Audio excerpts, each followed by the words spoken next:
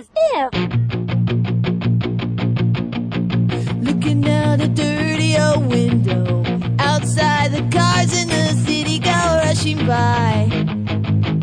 I sit here alone and I wonder why.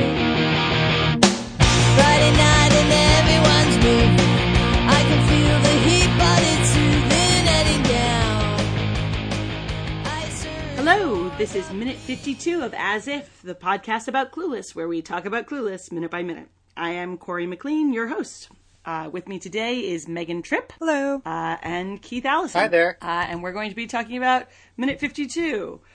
We start the minute with Cher finishing telling Christian that her ex-boyfriend, ex-stepbrother's friends are having a party. Him responding with solid, and a solid little fist bump gesture there from Christian. Cher talking about a bunch of lawyers being over at her house because her dad has a case and Josh is helping him with it. Christian arriving at the door, Cher whining that she can't be the one to open the door.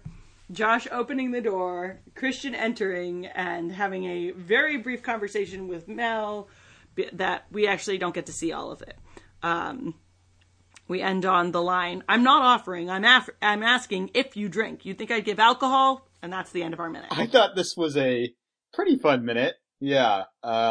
Definitely not too momentous, though, setting up Christian's conversation with Dan Hidea's character, I thought was pretty fun. And we get a little bit of some nice insight into Cher's view of date etiquette, which is always a treat. And we get a really, I wrote this down, really... Her view of what? Her view of date etiquette, specifically like keeping the guy, not answering the door herself sort of thing. And I wrote this down that Paul Rudd rolls his eyes beautifully. So that's another thing in pro for this. He does roll his eyes so hard in this scene. He is not a happy Paul Rudd in this scene. Has major eye strain, probably. Yeah, very spiteful little notion there. I gotta say, this scene didn't used to bug me when I was younger. I am so annoyed at Cher and Christian in this scene now. Like, I am an adult. Ooh, man. Like, if she was whining like that and her came to the door and acted like that, she would not be going anywhere with him. Like, I know, that whine is something else. Exactly. Like that would be a whole conversation that involved her too. Like, it is good that they used the whine sparingly. Otherwise, Cher would be a lot less, what's the word I'm looking for? Likable? Right. Yes. And I think it's also good. We'd be like, oh my gosh, this girl. Exactly. Yeah. I think it's also good, I think, that they use it sparingly, because here you kind of get the sense that she's only really whining because she specifically, like, wants Josh to do something for her, and it's just, like, I think she knows you can play up to his needs to keep her happy, I guess, in a way, or at least appease her, so he doesn't become too annoyed in the long run. So in a way, it's kind of like manipulating things to her advantage once again, in a more annoying sense. It's weird that they, because they usually only have her whine at Josh. Yeah. Cause I had, one of my earlier minutes was when she wanted for him to take her driving and she whined at him then. Right, by the pool. Yeah. Well, a little bit to her dad, not as much. But Daddy! Yeah, that's from this minute. I guess you could call it, like, a more sympathetic whine when she's, being held up at gunpoint by the guy stealing your stuff.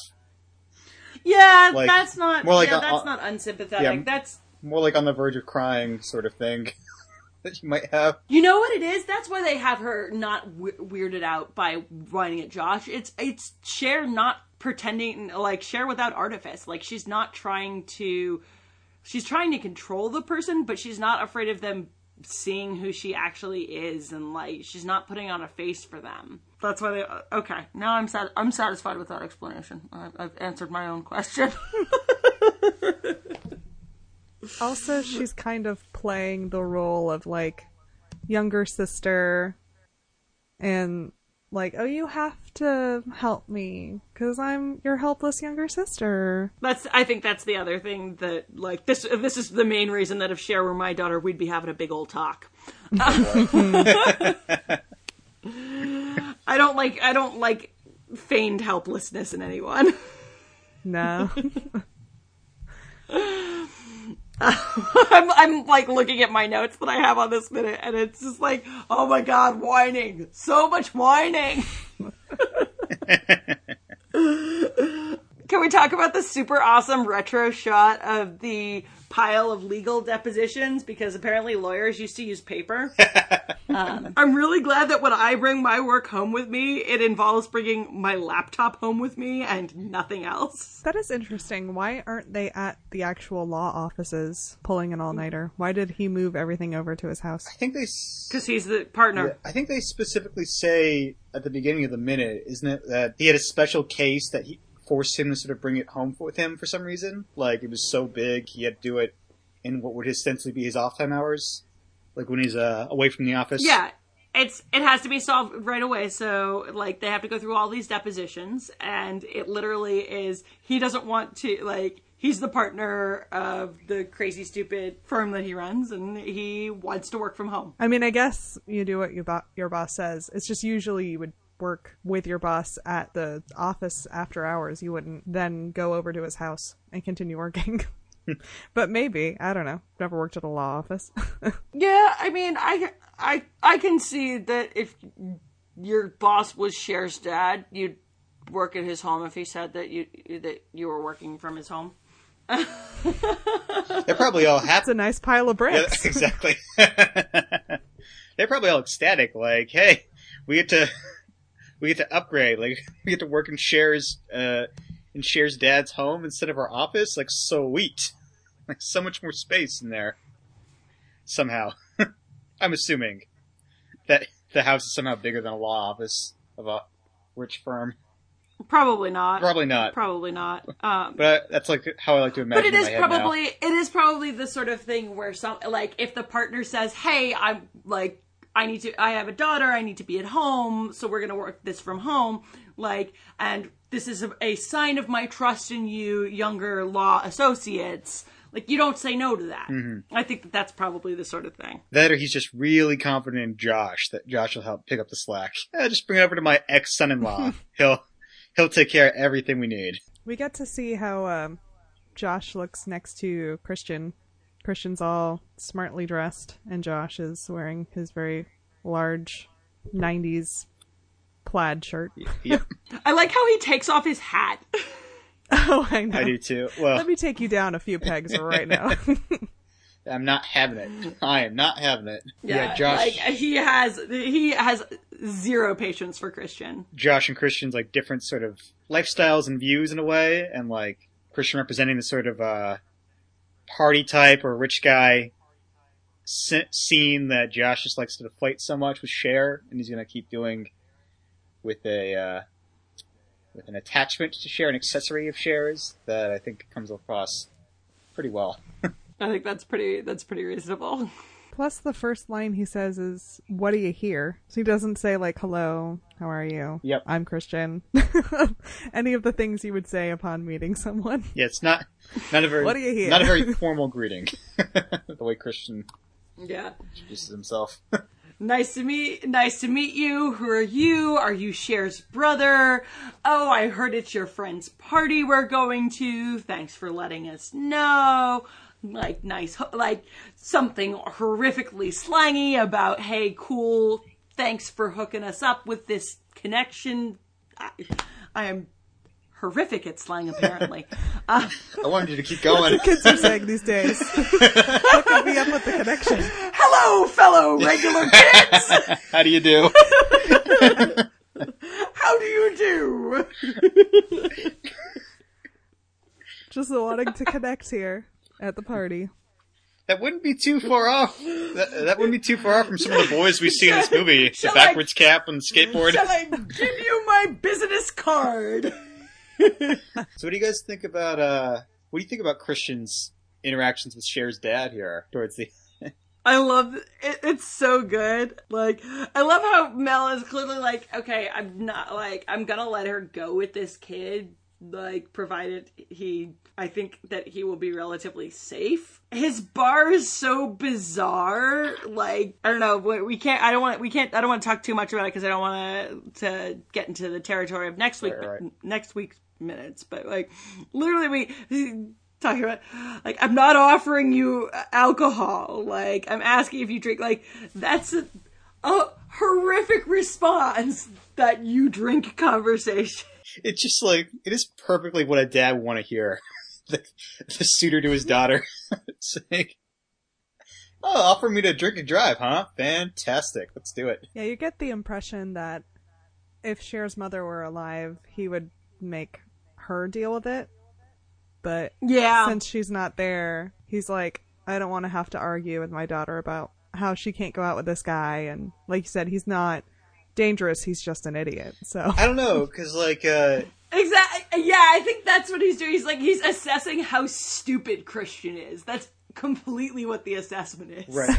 But I don't know. Like, I don't know if he would leave it all to the mother so much, just because like I feel there is that sense of protection towards like one's offspring, especially the way that's portrayed in media with fathers and daughters, like seeing them as innocent relatively. Like maybe Mel doesn't see that completely with Cher, but it's still kind of wary about the people around in this area that he knows about or that he's wary of. Plus, he gets to threaten somebody with, in the next minute, gets to threaten them a bit, should they act up. Like, I don't know, I can't decide how much I think he cares. Like, because I think he is, like, sort of meant to be, like, sort of slightly hard-boiled, but with, like, a heart of gold in his characterization. But I also think he's meant to be really kind of indifferent. Like, he's also the kind of father who buys his daughter a Jeep to learn on and then doesn't make sure that she doesn't just go driving in it. Like, and is surprised when she gets 3 tickets and he hasn't been teaching her to drive and no one's been teaching her to drive. Like, that's not hands-on. Yeah, he kind of has, like, plans and intentions for her, but he never actually, like, acts on it. Because he thinks, he's a big picture person. Yeah, it'll just happen. I have the car, and she's gonna get her learner's permit, or she already has it, and, she has friends who could teach her, I guess. She'll figure it out. She'll take driver's ed at school or some shit. Right. Yeah, I guess like step A is give her the car, step B is question mark, and step C is profit as far as being able to know how to drive the car. Exactly. The Underwear's Gnomes School of Parenting. Exactly. Yeah, I definitely don't feel like I get to hear "nice pile of bricks" too much, but it's a wonderful phrase. Yeah, I could hear that slang more often. Yeah, I could do with that in my TV and film in 2016. Yeah, I mean, I'd certainly like to hear it of my own home. Oh, yes. All right, guys. So do you guys have anything you want to plug? I have my podcast. It's a podcast where we watch a bad movie and then we talk about it. And specifically, we watch made for television movies. And so far, we've done a bunch of Hallmark and one Lifetime movie. And, awesome. It's called Not Another Bad Movie Podcast. And you can follow us on Twitter at NABM Podcast. I just said I'm on Twitter at MST3KFan123. I'm sure I feel really proud of that signature when the new version of MST3K written by Elliot Kalin starts up. But yeah, there it is for now. Yep.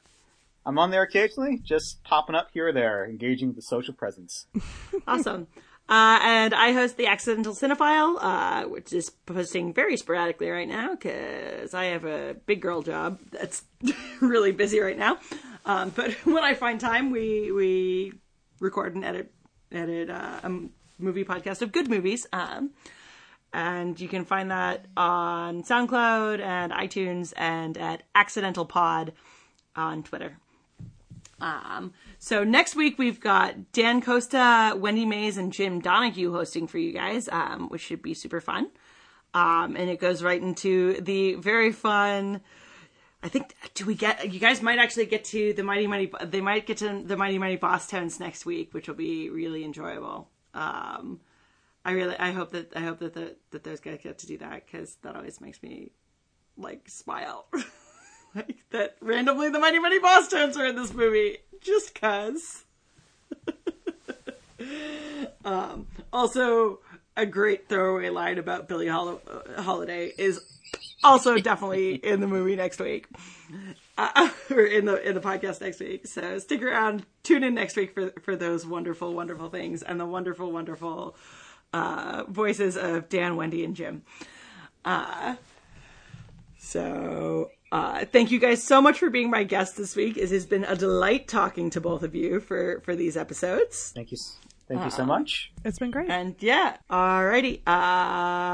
We hope you keep listening. Yeah, see you next time. Everybody lived for the music around.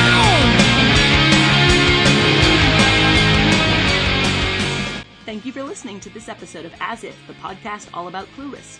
It is produced and edited by Darren Husted, executive produced and hosted by Corey McLean, with my guests, Keith Allison and Megan Trick. Follow us on Facebook at As If the Podcast. Follow us on Twitter at asif_podcast. And follow us on Instagram, As If Podcast. Subscribe to us on iTunes, SoundCloud, Shout Engine, or the podcasting app of your choice. Please rate and review if you enjoy. Clueless is owned by Paramount Pictures. No infringement is intended. All rights reserved. Copyright 2016.